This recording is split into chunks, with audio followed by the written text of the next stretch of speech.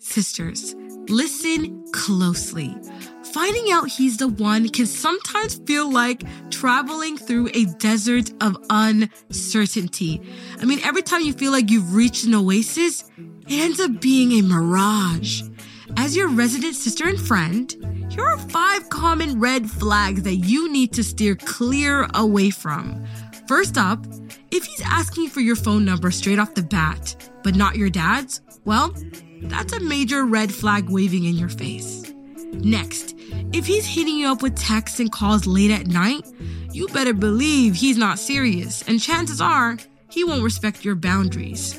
Watch out for those put-downs disguised as sarcastic banters. You know, the ones that make you the butt of the joke? It's time to show him the door.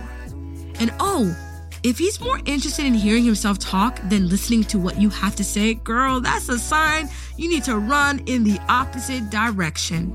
And let's not forget the classic line, "My ex was crazy." Yeah, right. If he's mouthing his ex left and right, chances are he's the one with the issues. And those are just the obvious red flags. Let's help you uncover what's really hiding underneath the surface with Vibe Check, the ultimate prompt card game for meaningful connections. Crafted with deep respect for Islamic traditions, Vibe Check goes beyond the surface, allowing you to discover the essence of your potential life partner's faith, character, and aspirations. With 8 thoughtfully crafted categories and 135 thought-provoking questions, Vibe Check ensures a comprehensive understanding of your potential spouse, from values and ambitions to personal quirks and preferences. Skip the surface level discussions and dive straight into what truly matters. Visit our website, www.thedigitalsisterhood.com now, and take the first step towards finding your righteous partner. Your journey to marital bliss begins here.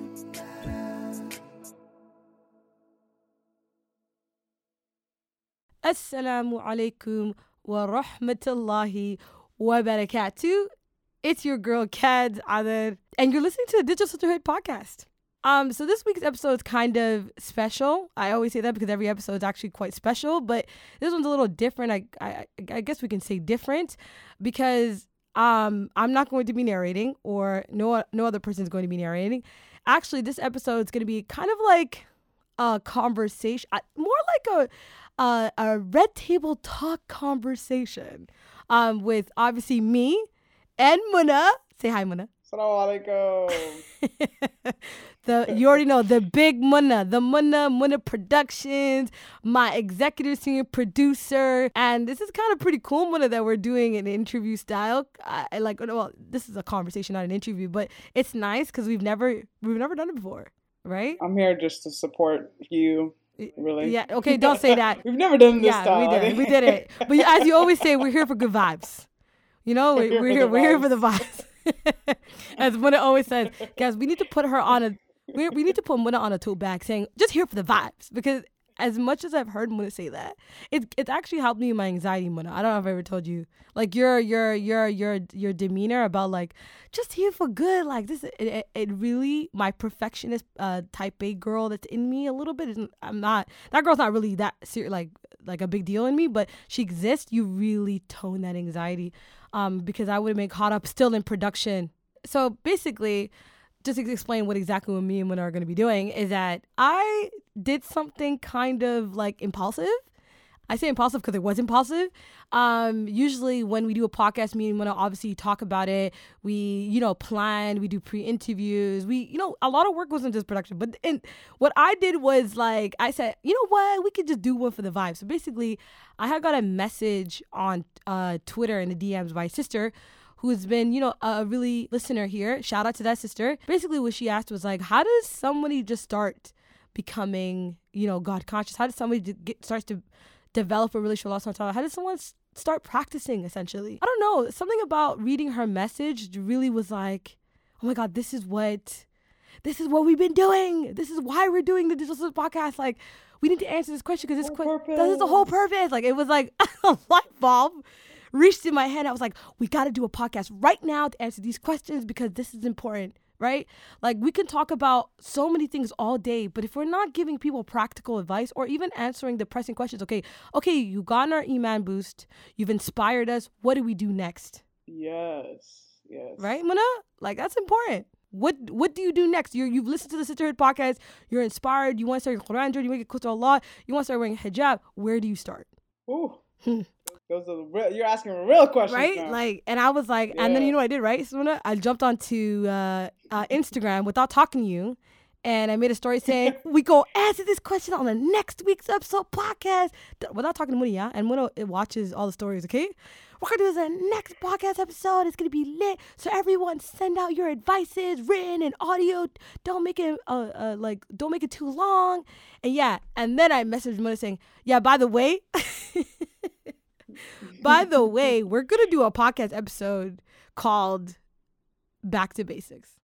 Before we get into the episode, there's a few corrections that Muna and I have to make, and it's important to make clear. Jazakallah khair for all the sisters and brothers that listened to last week's episode about Muna and her, year of sorrow. Jazakallah to all the feedback. They were so incredible, and we're so glad that so many of you have resonated with that episode and all of the episodes before. Just two things to clarify that are important to make clear. When we were talking about Maryam alayhi salam, or Maryam, we were talking about how she had said, how, difficult that moment was for when she was giving birth, and it was mentioned that like she even had a suicidal thought. So what we're trying to make clear is that Maryam, by any means, wasn't trying to self-afflict harm to herself.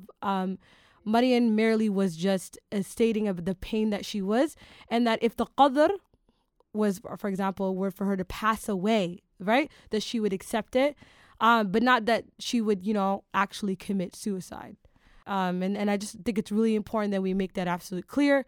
Maryam would never self-afflict, like she would never commit that act. So yeah, like I just wanted to make that clear. Do you have any thoughts on that, Muna?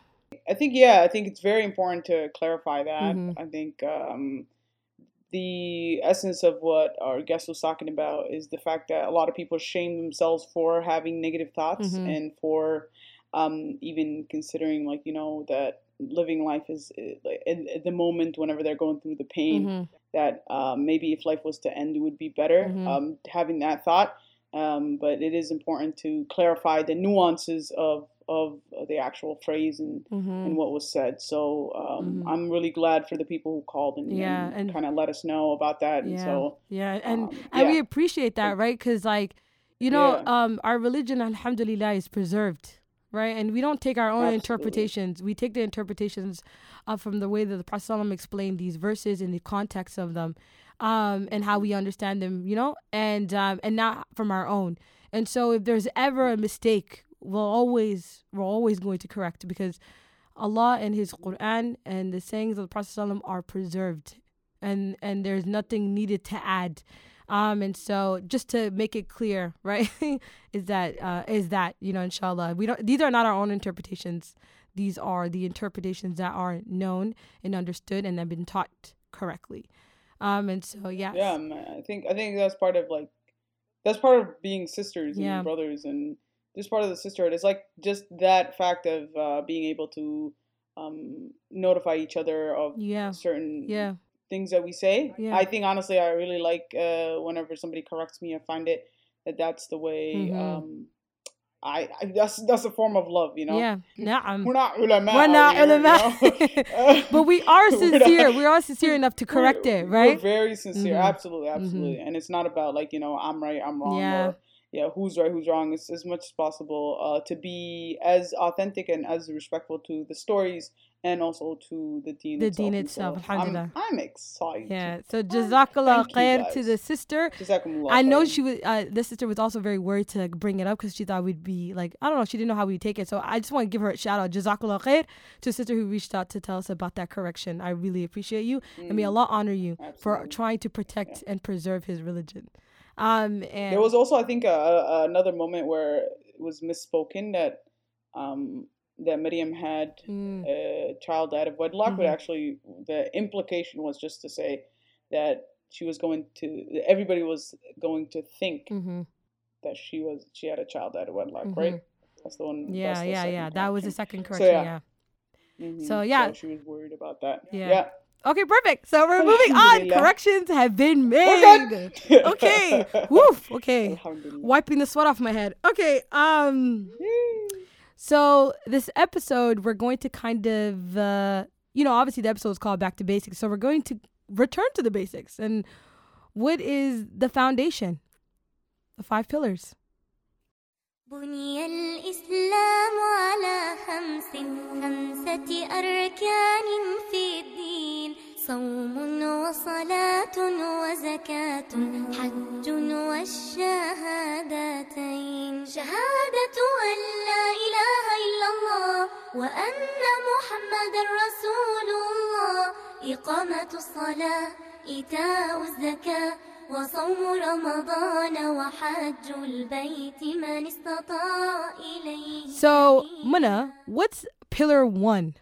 The first pillar is the declaration of faith, which is stating, Ashhadu an la ilaha illallah wa ashhadu anna Muhammadan Rasulullah. I bear witness that there is no God worthy of worship except for Allah, and that the Prophet sallallahu alaihi wasallam is his messenger. That is I feel like the essence of everything. That's how you become a Muslim. Literally, that statement is how you become a Muslim. So when you start from that is, what do you truly believe? This summer, I really had to evaluate that. In every moment of your life, who are you treating as the ultimate God? Sometimes we treat people as the ultimate God, people's opinions of us. Sometimes we treat, money. Sometimes we treat, who are you? Who is number one in your heart? Always, you have to constantly be vigilant in looking at that and learning about that. And so that is the number 1 pillar. That creates God consciousness, right? The second half of it is Ashhadu anna Muhammadan Rasulullah sallallahu alaihi wasallam, which is the second most important part, right? The second part is important because it's you recognize who you believe in, but do you believe the source, right? A lot of stipulations or where people differ is, people's opinion of God. Some people will tell you, I recognize that God exists, but the way I understand God is different than the way that you do, and I see God as the universe, or, they have different perspectives. And when we say that the Prophet Muhammad sallallahu alaihi wasallam is the last and final messenger, what we're saying is that the nobility that Allah subhanahu wa ta'ala gave the Prophet of Islam, we take and understand from him and choose him as his understanding, how he understood it, as how we should understand Allah and this religion. And so, and that we're not creating our own understandings and perspectives. So it's really, really important, basically, who your source is, and we're confirming who our source is. And it's imperative because you don't know what you believe if you don't know where you got it from. Whose perspective how do you know God? We know God because of Prophet ﷺ, right? We understand God from what he taught us. Otherwise, we would not understand the way that Allah wants to be understood. Not the way that you want to understand him, but how he wants to be seen and understood. And that's important, beyond important. Yeah, and the Prophet ﷺ teaches us the how do we worship Allah. First, you recognize who Allah is and you understand that Allah is the ultimate one worthy of worship. Okay, how? The Prophet ﷺ teaches you how. And in order to do that, you must learn about the Prophet _. And a lot of the emails that the sisters sent spoke about that. Learning about the character. How did the Prophet live his life? And every motivational speaker, they start with the vision, right? What is your vision? What do you want to do? Our vision as Muslims, what is the motto of our life? What do we believe about ourselves? What makes us who we are is the Shahada. Assalamu alaikum wa rahmatullahi wa barakatuhu, everyone. It's your girl Hayab. Okay, I'm going to share with you the first thing that was said to me and shared with me, and the first piece of advice that was given to me as a Muslim, literally immediately after I accepted Islam and took my Shahada. I was told to take baby steps. Take baby steps. Take baby steps in learning about this beautiful religion, the religion of Allah. Take baby steps in learning about Allah subhanahu wa ta'ala, in learning about the Prophet sallallahu alaihi wasallam, and the Sahabas, and the Prophets, and the Quran, and about yourself, and your strengths and weaknesses. Learn, but learn slowly. Take baby steps and allow yourself to really deep this religion and how beautiful this religion is. Allow yourself to really deep who Allah subhanahu wa ta'ala is. Reflect and dwell upon one of his names, about his mercy and how merciful he is, and you will see, inshallah, by his permission, how far you will go. Assalamu alaikum. My name is Faiza and I'm calling from London, UK. One practical advice that I could give surrounding the deen would be for you to center your whole life, your whole existence according to serving Allah subhanahu wa ta'ala. Tawheed, which is singling out Allah in everything that you do and singling him out in everything that he does, is fundamental. You need to worship Allah alone. You need to recognize Allah's lordship alone. And you need to internalize Allah's names and attributes and recognize that there is none like him. When you fix your relationship with him, everything, and I mean everything, will come together. And the way that you do that is being in a state of tawbah. When you are in a state of repentance and you're constantly seeking forgiveness, Allah's forgiveness, you're going to see blessings pour forth as per the verses in Surah Nuh, which I can't state right now because of time. So center your life around Allah and constantly seek his forgiveness. So that's the first step of back to basics. Look at your vision, look at what you believe, reflect on it, journal about it, talk about it, but engage with it. State it every single day.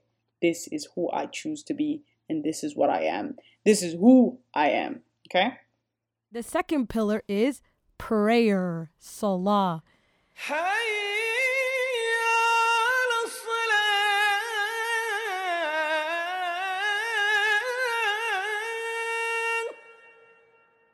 What does salah play in our practice and understanding? Now that we know who God is, we know the Prophet ﷺ, and we know our belief and we know the how.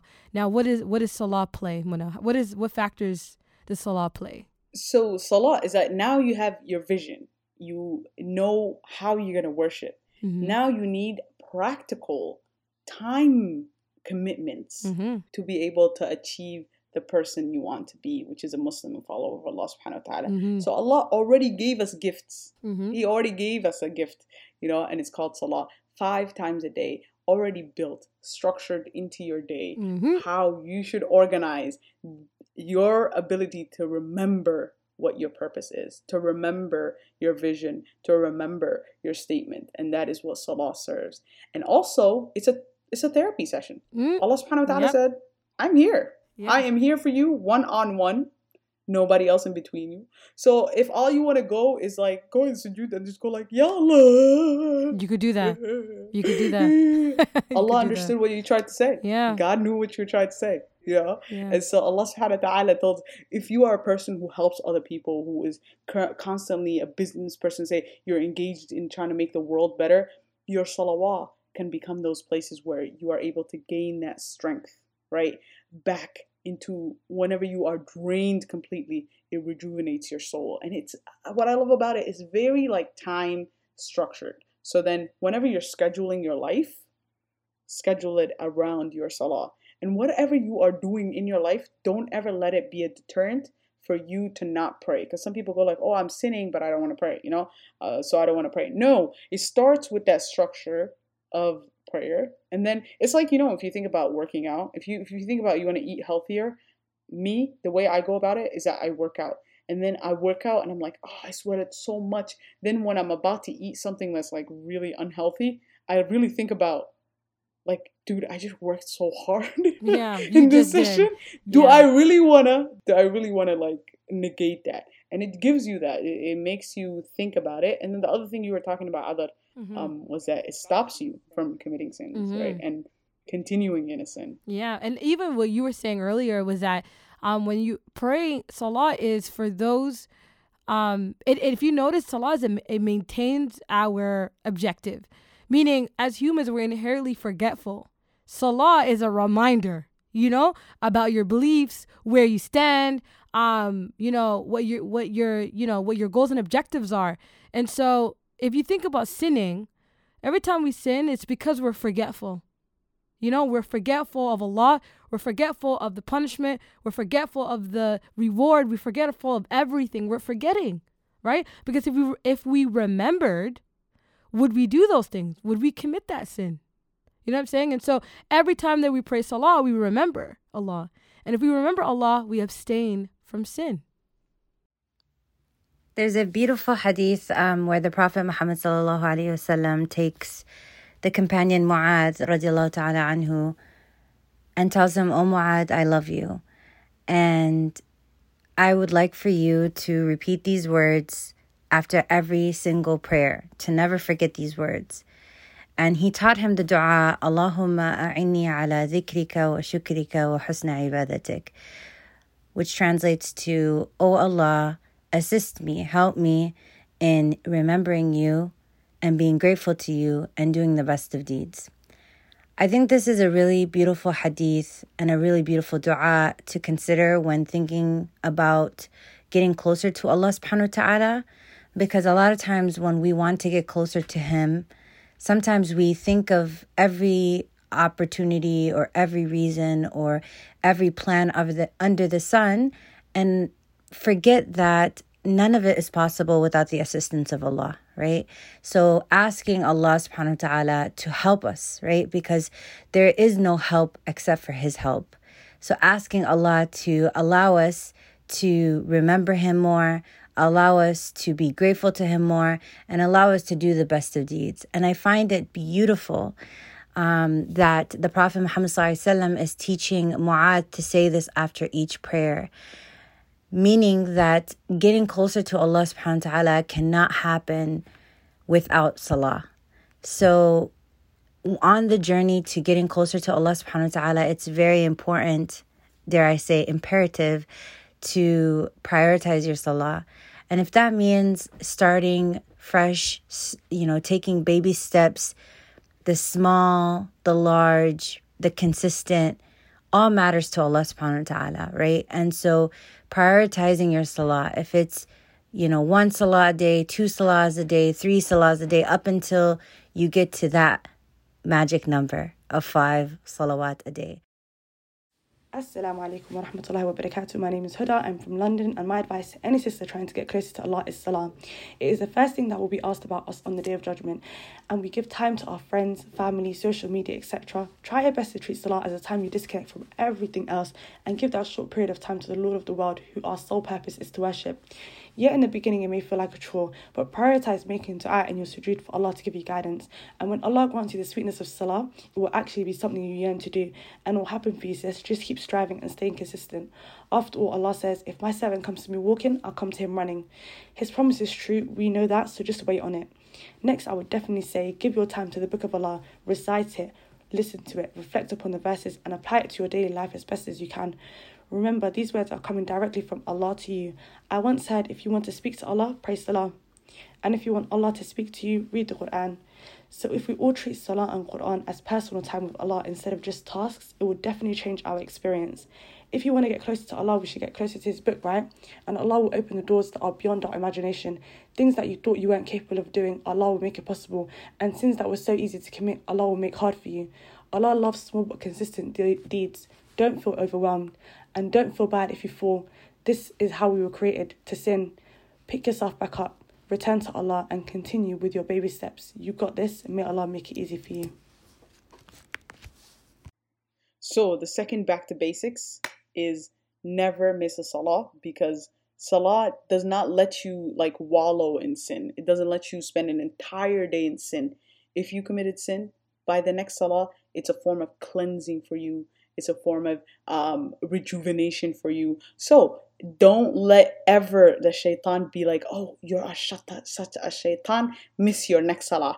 So how are you going to pray to Allah if you are this bad, Don't ever let it be like, okay, between salahs, what happens between salahs, the next salah is taking care of it. And the thing is, it's interesting that you said, the purification doesn't even start from the act of prayer. It actually starts at wudu, the purification. Wudu. Isn't that yes.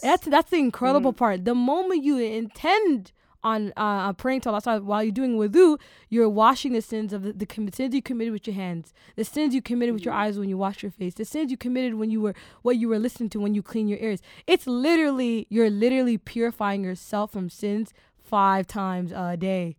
And then on top of that, you're not weighed down, because if you think about it, right, sins are like our domino effect, right? When you commit so much, the next sin becomes easier, right? But when you're purifying, you're constantly rectifying, and so that speckle of that dark dot that plants onto your heart every time you commit a sin is cleaned once you purify and you start to pray again. So then the sin doesn't feel as comfortable the next sin you make. It still feels like, oh, I shouldn't have did it. You still feel that guilt. And if you're paying attention enough, subhanAllah, you'll notice that every time you pray salah, you feel lighter. You don't feel as heavy.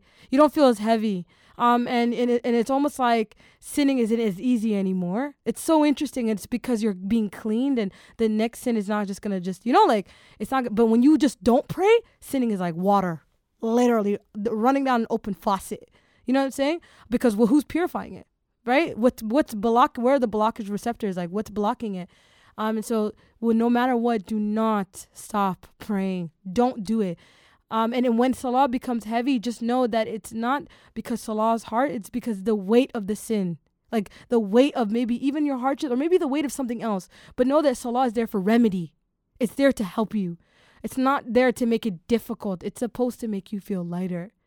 It's supposed to help. And I want people to start seeing salah that way, as an agent of help. So when you feel sad or depressed, or you feel weighted, if for some reason going to salah feels heavier, just know that salah is there to rectify. So next comes fasting. يا أيها الذين آمنوا كتب عليكم الصيام كما كتب على الذين من قبلكم لعلكم تتقون. Fasting is not just for Ramadan. Fasting is a mentality. If you think about it, you are abstaining from the things you desire. Yeah. But you're abstaining from it for a certain period of time to get you to that reset. And Allah subhanahu wa ta'ala, by teaching us and putting fasting in our schedules, Allah teaches us that self-discipline is important. Being able to tell yourself no. So sometimes whenever I feel like I'm like just gone, my desires have become my God. I fast for one day. I try to fast for a day, even half a day, just to get myself to be able to build that part of myself that can tell myself no, build that strength called willpower. Self-discipline. You will never get anywhere without self-discipline. Wallahi, discipline is something that's really hard, especially if it's not something it's been taught to you at a young age. But discipline is so important to balance. That's the thing. It's balance that we're looking for, because nobody feels great when they're tipping over one side more than the other. And so when you practice discipline, what you're doing is you're weighing the scale in the middle. And so you're being balanced. So you're not extreme on one end and extreme on the other. And also when you fast, you are deciding. You decided that you don't want these things. You know what I mean? Like that you are keeping yourself accountable. Fasting to me is about accountability. You know what I mean? SubhanAllah. And I'm not just talking about like just physical fasting, but I'm just mean like as a Muslim. There's things that we have to abstain from, right? And sometimes we slip up and then sometimes that, we have the will to abstain, but the reality is the accountability, and also the idea of fasting is that, subhanAllah, it's also the thing that you do that nobody knows but Allah. Only Allah knows and can prove that you're fasting or not. And so it's a private affair between you and Allah. It's a private affair. And so there isn't space for showing off or riyah or pretending to be Muslim, or pretending to do these things. Rather, it's like, Allah, I'm doing this for you, and you see me, I'm struggling out here. Like, you know what I'm doing it. And it's a private matter. And he sees you. And whether somebody believes you or not is out. Who cares?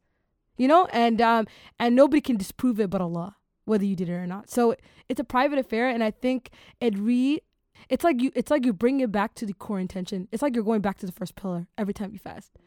Like fast. What I love about all these pillars, the pillars of Islam, is that it's not like, oh, I'm going to be perfect and never make mistakes. It's about creating a structure. Okay, the one thing that is constant in human beings is that we make mistakes. Always. We will make mistakes. Yep. We always do. That it's not about not slipping up. It's about when you do. You know? Yeah. How do you have what these do you structures do? that bring you back? Yeah. What do you do? What do you do? You will. What are you gonna do? What are you gonna do? when you slip up? I told you it's never. That's what it is. It's never the beginning. It's never been about the beginning of your story or even the middle. It's always about how you end. Exactly. SubhanAllah, it's how you end. Nobody cares That's about the Islam. beginning of your journey. Nobody even cares about the middle of your journey. All that matters is the ending of your story. Like, don't give up on yourself. It's going to be hard. You're going to fall off. You're going to get back on. But all that matters is you keep getting back on. And subhanAllah, Allah loves that so much. If you had any idea, Allah loves a slave that continues to come back to him. And he always comes back to them running. Okay, let's move on to the fourth pillar, which is zakat, charity. Fasting, you abstain from indulging in desires, right? What you do with zakat, charity, is you give, which I love so much, because this transforms from it's like fasting is very between you and Allah, but now you're engaging with your community, right? So give from what you love. You got giving with money, giving with time, giving with dua. Whichever way you are able to do, you are a person as a Muslim supposed to contribute back to your community. You can't be like a person, oh, I'm just going to take care of me and that's it. Allah subhanahu wa ta'ala put zakat in our pillars, because if you think about it, the Prophet Adam alayhi salam, his sin was committed through greed. It was because he wanted more than we already had. Zakat teaches you to give from what you love. It's like a healing part to our innate of wanting more. I want more. Don't just take, but give. And think about it in the sense, if it's hard for you, if ever zakat is ever hard for you, think about it. You are investing in your future. You are investing into the house that you're going to. Allah subhanahu wa ta'ala already told us, we already have real estate in Jannah. We already have it. How are you going to build it? Whatever time you have, go volunteer. Engage with the community. Go do something good. And a lot of people say that they've studied depression, they've studied sadness and loneliness, and one of the things that they found was a long-term solution to curing that was volunteering. Wow, really? Yeah. No, I was listening to NPR, and I was listening to a podcast, and they were talking about that. Like, it was like the long-term solution to ending loneliness, for you to feel less lonely, is to actually go volunteer. Wow. You find happiness by helping other people. And it's facts. And it's facts, bro. Like, you when you do something selfless, for some reason makes you feel full. It was like, it did more for you than it did for them. And it's a real feeling, because it's almost like you can't explain it too, because it's like, it doesn't make sense, I guess. But like, if you do something for someone, how do you benefit? But you do. Emotionally, and you do spiritually. And it's interesting because it's like, when I think of zakat, I think of the greater good. Like, I think of humanity. And and every time that I practice the act of zakat, I am always reminded that I'm part of a community, and I'm a part of a picture bigger than myself. It's almost like, subhanAllah, I feel like all of these pillars are about purification and detachment. You know what I'm saying? Because every time that you give from what you love, you're also practicing the act of detaching from what you love, detaching from this dunya, right? Because Allah wants you to be attached to Him and only Him, right? And so if you really think of all the pillars that the pillars, especially we just passed, and the one that we're about to say next, they're all about detaching from this world and whatever it has to offer and whatever it's here for us, to remind us of the bigger path we're on and the bigger goal that we're pursuing. You know what I'm saying? And so when you give from all, you're detaching every day. Like, I don't care about this, having money, and it's about, something bigger. It's about Allah. It's about my wider Muslim community. It's about the wider issue, the global issue. You know what I'm saying?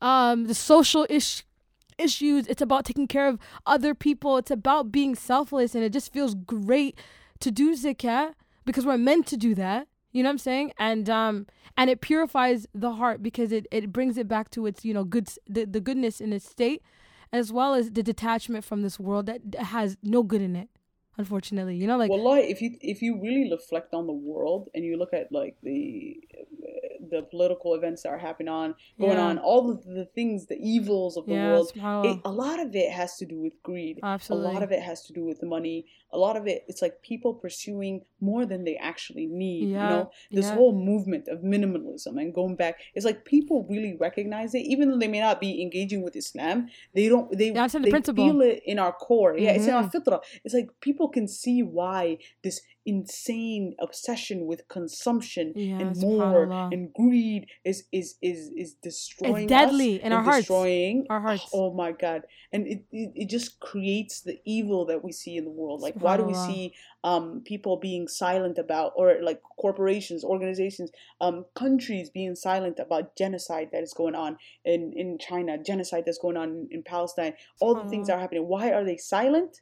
Because they don't want their money to be affected. SubhanAllah. You know, one of the essence of ibadah is to reflect. So look at the world, look at the globe, look at the things that Allah subhanahu wa ta'ala already put in structure for us to be able to combat this evil that is inherent within the world. So sometimes I feel stuck and I'm like, how do I change the world, bro? I can't. I know. I don't have a lot of money. I don't have a lot of this. You know, I feel that really the helplessness. But Allah subhanahu wa ta'ala tells us that change starts within your heart.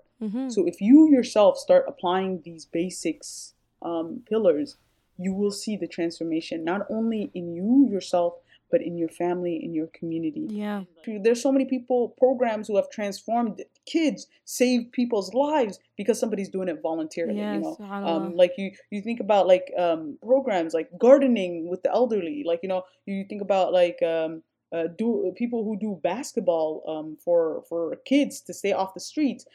People who like create all these shelters. You know, it's all goodness that is coming from somebody doing it voluntarily. And zakah, if you don't have the physical money zakah, you can give zakah of time, of your physical, so much. SubhanAllah, it's about giving, and you can give in so many ways.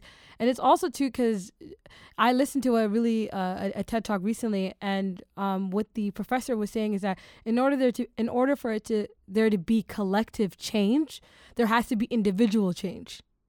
This is what I mean when I say that zakat is about the bigger picture, right? Because when you realize you're a tiny part of a big picture, but if all of those tiny parts were to change, then what does the picture look like, right? Change, right? And so in order for there to be collective change, there has to be individual change. And zakat is about the individual that affects the collective. Assalamu alaikum wa rahmatullahi wa barakatuh. My name is Zainab and I'm from America. Things I did to embark on my journey to Allah subhanahu wa ta'ala is first and foremost purifying my intentions, knowing what it is I wanted, and just making tons and tons of dua, knowing what is my end goal and who it is I'm doing for. When I first got those down, subhanAllah, I took everything else step by step. And I want to say this, and I want to emphasize on this, first and foremost, is don't burn yourself out, subhanAllah. You truly know what is right from wrong, and you know what it is that you need to work on. Like, you don't do it all at once and try to knock it all at once, because take it from me, subhanAllah, it won't end up being successful. But as long as you have the right intentions and you make dua, Allah subhanahu wa ta'ala will make it easier for you. Especially when you're doing it for His sake, wallahi, Allah will make a way out for you. So just take it step by step, cut off bad habits, change your friend group, your company, surround yourself with khair, go to the masjid, surround yourself with good people and good environments, and inshallah all will follow. I truly pray Allah subhanahu wa ta'ala grants us all good companionship, grants us all beneficial knowledge, and makes it easier on us. Allahumma ameen. And then last but not least, Hajj. And our final Hajj season is coming, you know. Oh, it really is. It's coming right now. Hajj, you know. Ameen. Hajj. Ameen. لبيك اللهم لبيك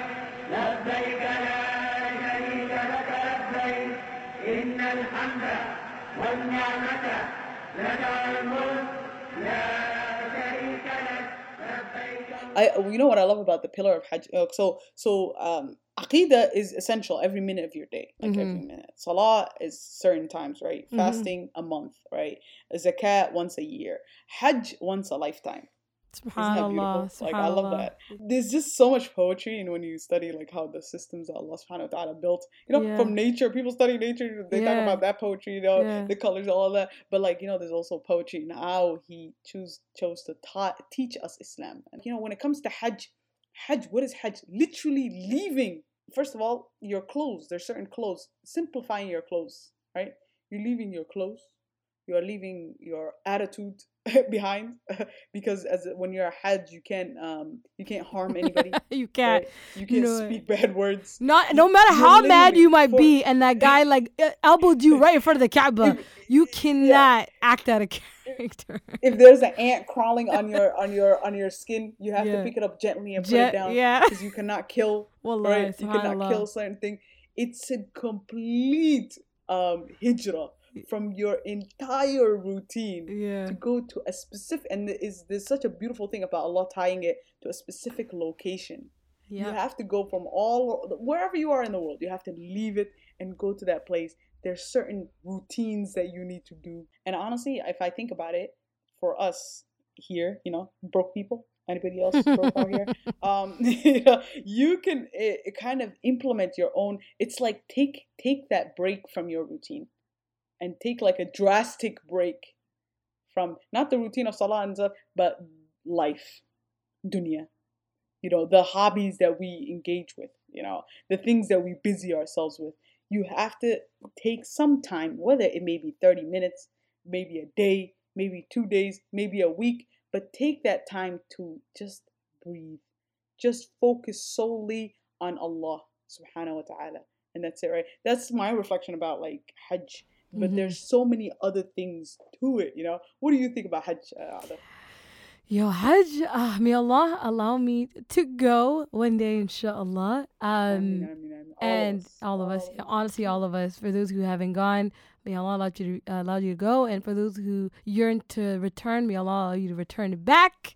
Hajj is like, from what I hear from the stories of my friends that went there, it feels like the beginning and the end of a happy story. And it also feels like, like everything you've learned, everything you know, everything you believe in, it's like, oh my God, I'm here. It's like going to like a place you read about, you're like, oh my, I've only ever seen this in pictures and stories. And then now you're here and you're like, oh my God, the Prophet ﷺ walked here. You know what I mean? Like he stood here. You know what I mean? The companion stood here. He's right here. You know what I mean? Like, it's a full circle. It feels like a full circle. And it's also interesting because the practice of it too, it's a test. Let me tell you, anybody that went there, I know people that used to go to the gym a month before they were going to Hajj, literally working out. I saw parents. I was so shocked. I said, why are you guys working out? They said it is so physically draining, and emotionally draining. You have to be mentally prepared. Like they were out here gymming it, yogaing it, stretching. I've never seen parents stretching in their 50s, stretching, going to shoe stores to talk about the lightest shoe, talking about like minimal packing. They were living it's like all of the pillars all of the pillars that whatever the pillars taught you, you put it in your suitcase, like in your mind, in your physical form, and then everything that you learn is put into test, is put into practice. It's like, okay, what did you learn? Let's see. Did you learn about patience? Did you learn about sacrifice? Did you learn about detachment? Did you learn about, you know what I mean? It's literally, Hajj is like full circle. Okay, let's see. Let's see how all of the things you've learned and you've been practicing, let me see in full form. Because Hajj is like, bro, it's hard. You know what I mean? And you see, and it requires a lot of patience and like you need to just be like, remember that like, yeah, you're here to do worship, but also there's gonna be still factors there that are gonna test you. Cause like that's what people always say, like, yo, it was hard. Like there are people literally like, you know, that might test you. But I also think that although Hajj is like an act of worship, it's also a kind of an act of a test to see, like, okay, let's see y'all, let's see how much y'all really learned. And so Hajj is beautiful, and Umrah is beautiful, and I want to feel that full circle too, you know. Before Eid al-Adha. Yeah, it's the day before you fast the day. Yeah, you fast the day before. So like I was thinking about you saying that it's combining all of the. Yes, all of the pillars. Because it is, but it is. That's and crazy. then you have to give zakat. Yes, oh my God, you're right. You're right. You're absolutely right, Muna. Exactly, it is. Hajj is all of the pillars combined in one go. Allah. Subhanallah, may Allah restore. Ameen. But that's back to basics. That's back to basics. If you like, I think every human being can like benefit from this in some way. Even, you know, people who are not Muslim yet, like, you know, it's a way of living that is pure, that is constantly being conscious of your existence and how you are impacting others around you, how you are impacting yourself. One of my favorite things about Islam is that Allah gave everything rights, including yourself on yourself. You know, you can't harm yourself like that because yourself has rights on you.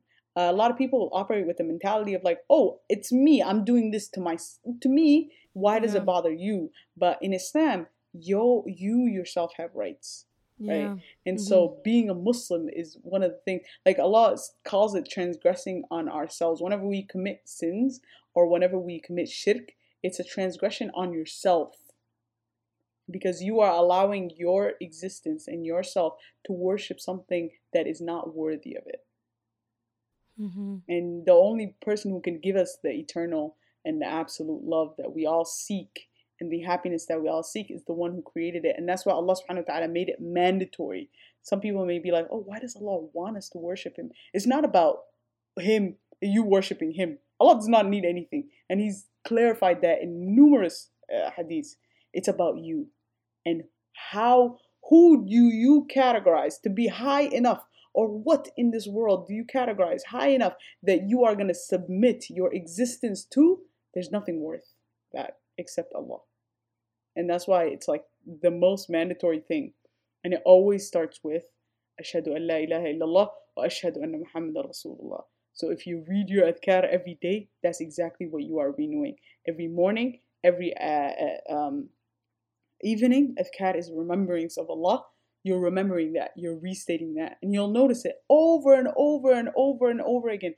Everywhere in the Quran, Allah is reminding you who is worthy of worship.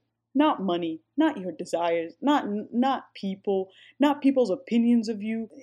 People put all their energy and effort into satisfying those things, and they realize that it's not even worth it, you know?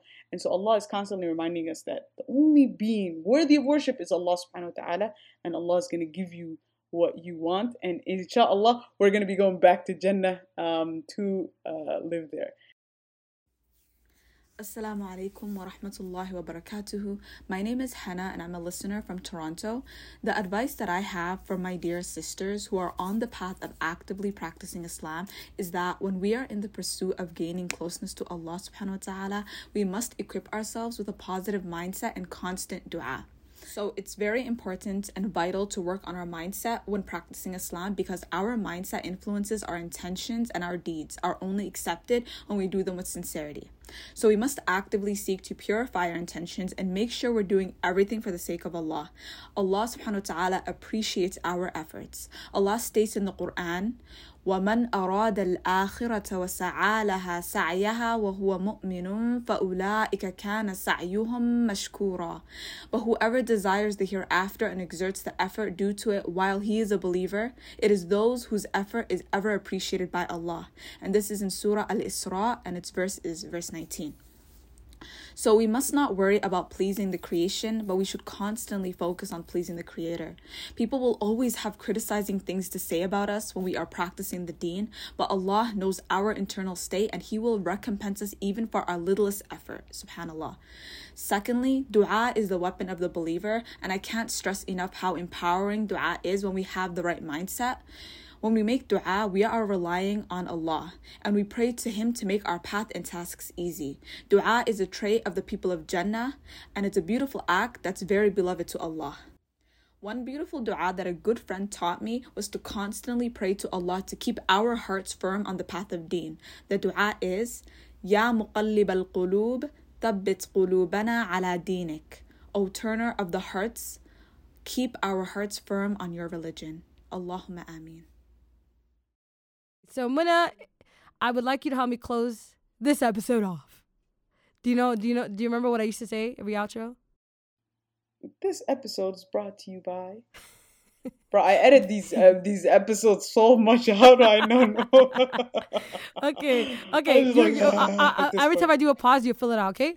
This episode is brought to you by Beautiful Light Studios. I'd like to give a shout out to our Patreon members who signed on as executive producers. Their names are Fatima and Halima Ghalid. Jazakallah khair for helping us produce these episodes. And I really hope everyone really loved this episode. And to the sister that inspired this podcast, I really hope that you found this episode extremely beneficial and practical and all of the above. And it really is like a love letter from me, Muna, the TDS Global Sisterhood, to you. And to anybody who is wondering what they do next or where they should start or where they should go. Like, I hope this is all for you guys. And me and Muna are just like giving you an bear hug. Bear hug, inshallah. So you'll see us next week again, same time, same place. Other than your ears, in your speakers, telling you what, Muna? Telling you a good story. All right. Assalamu alaikum wa rahmatullahi wa barakatuh. Thank you, Jonathan.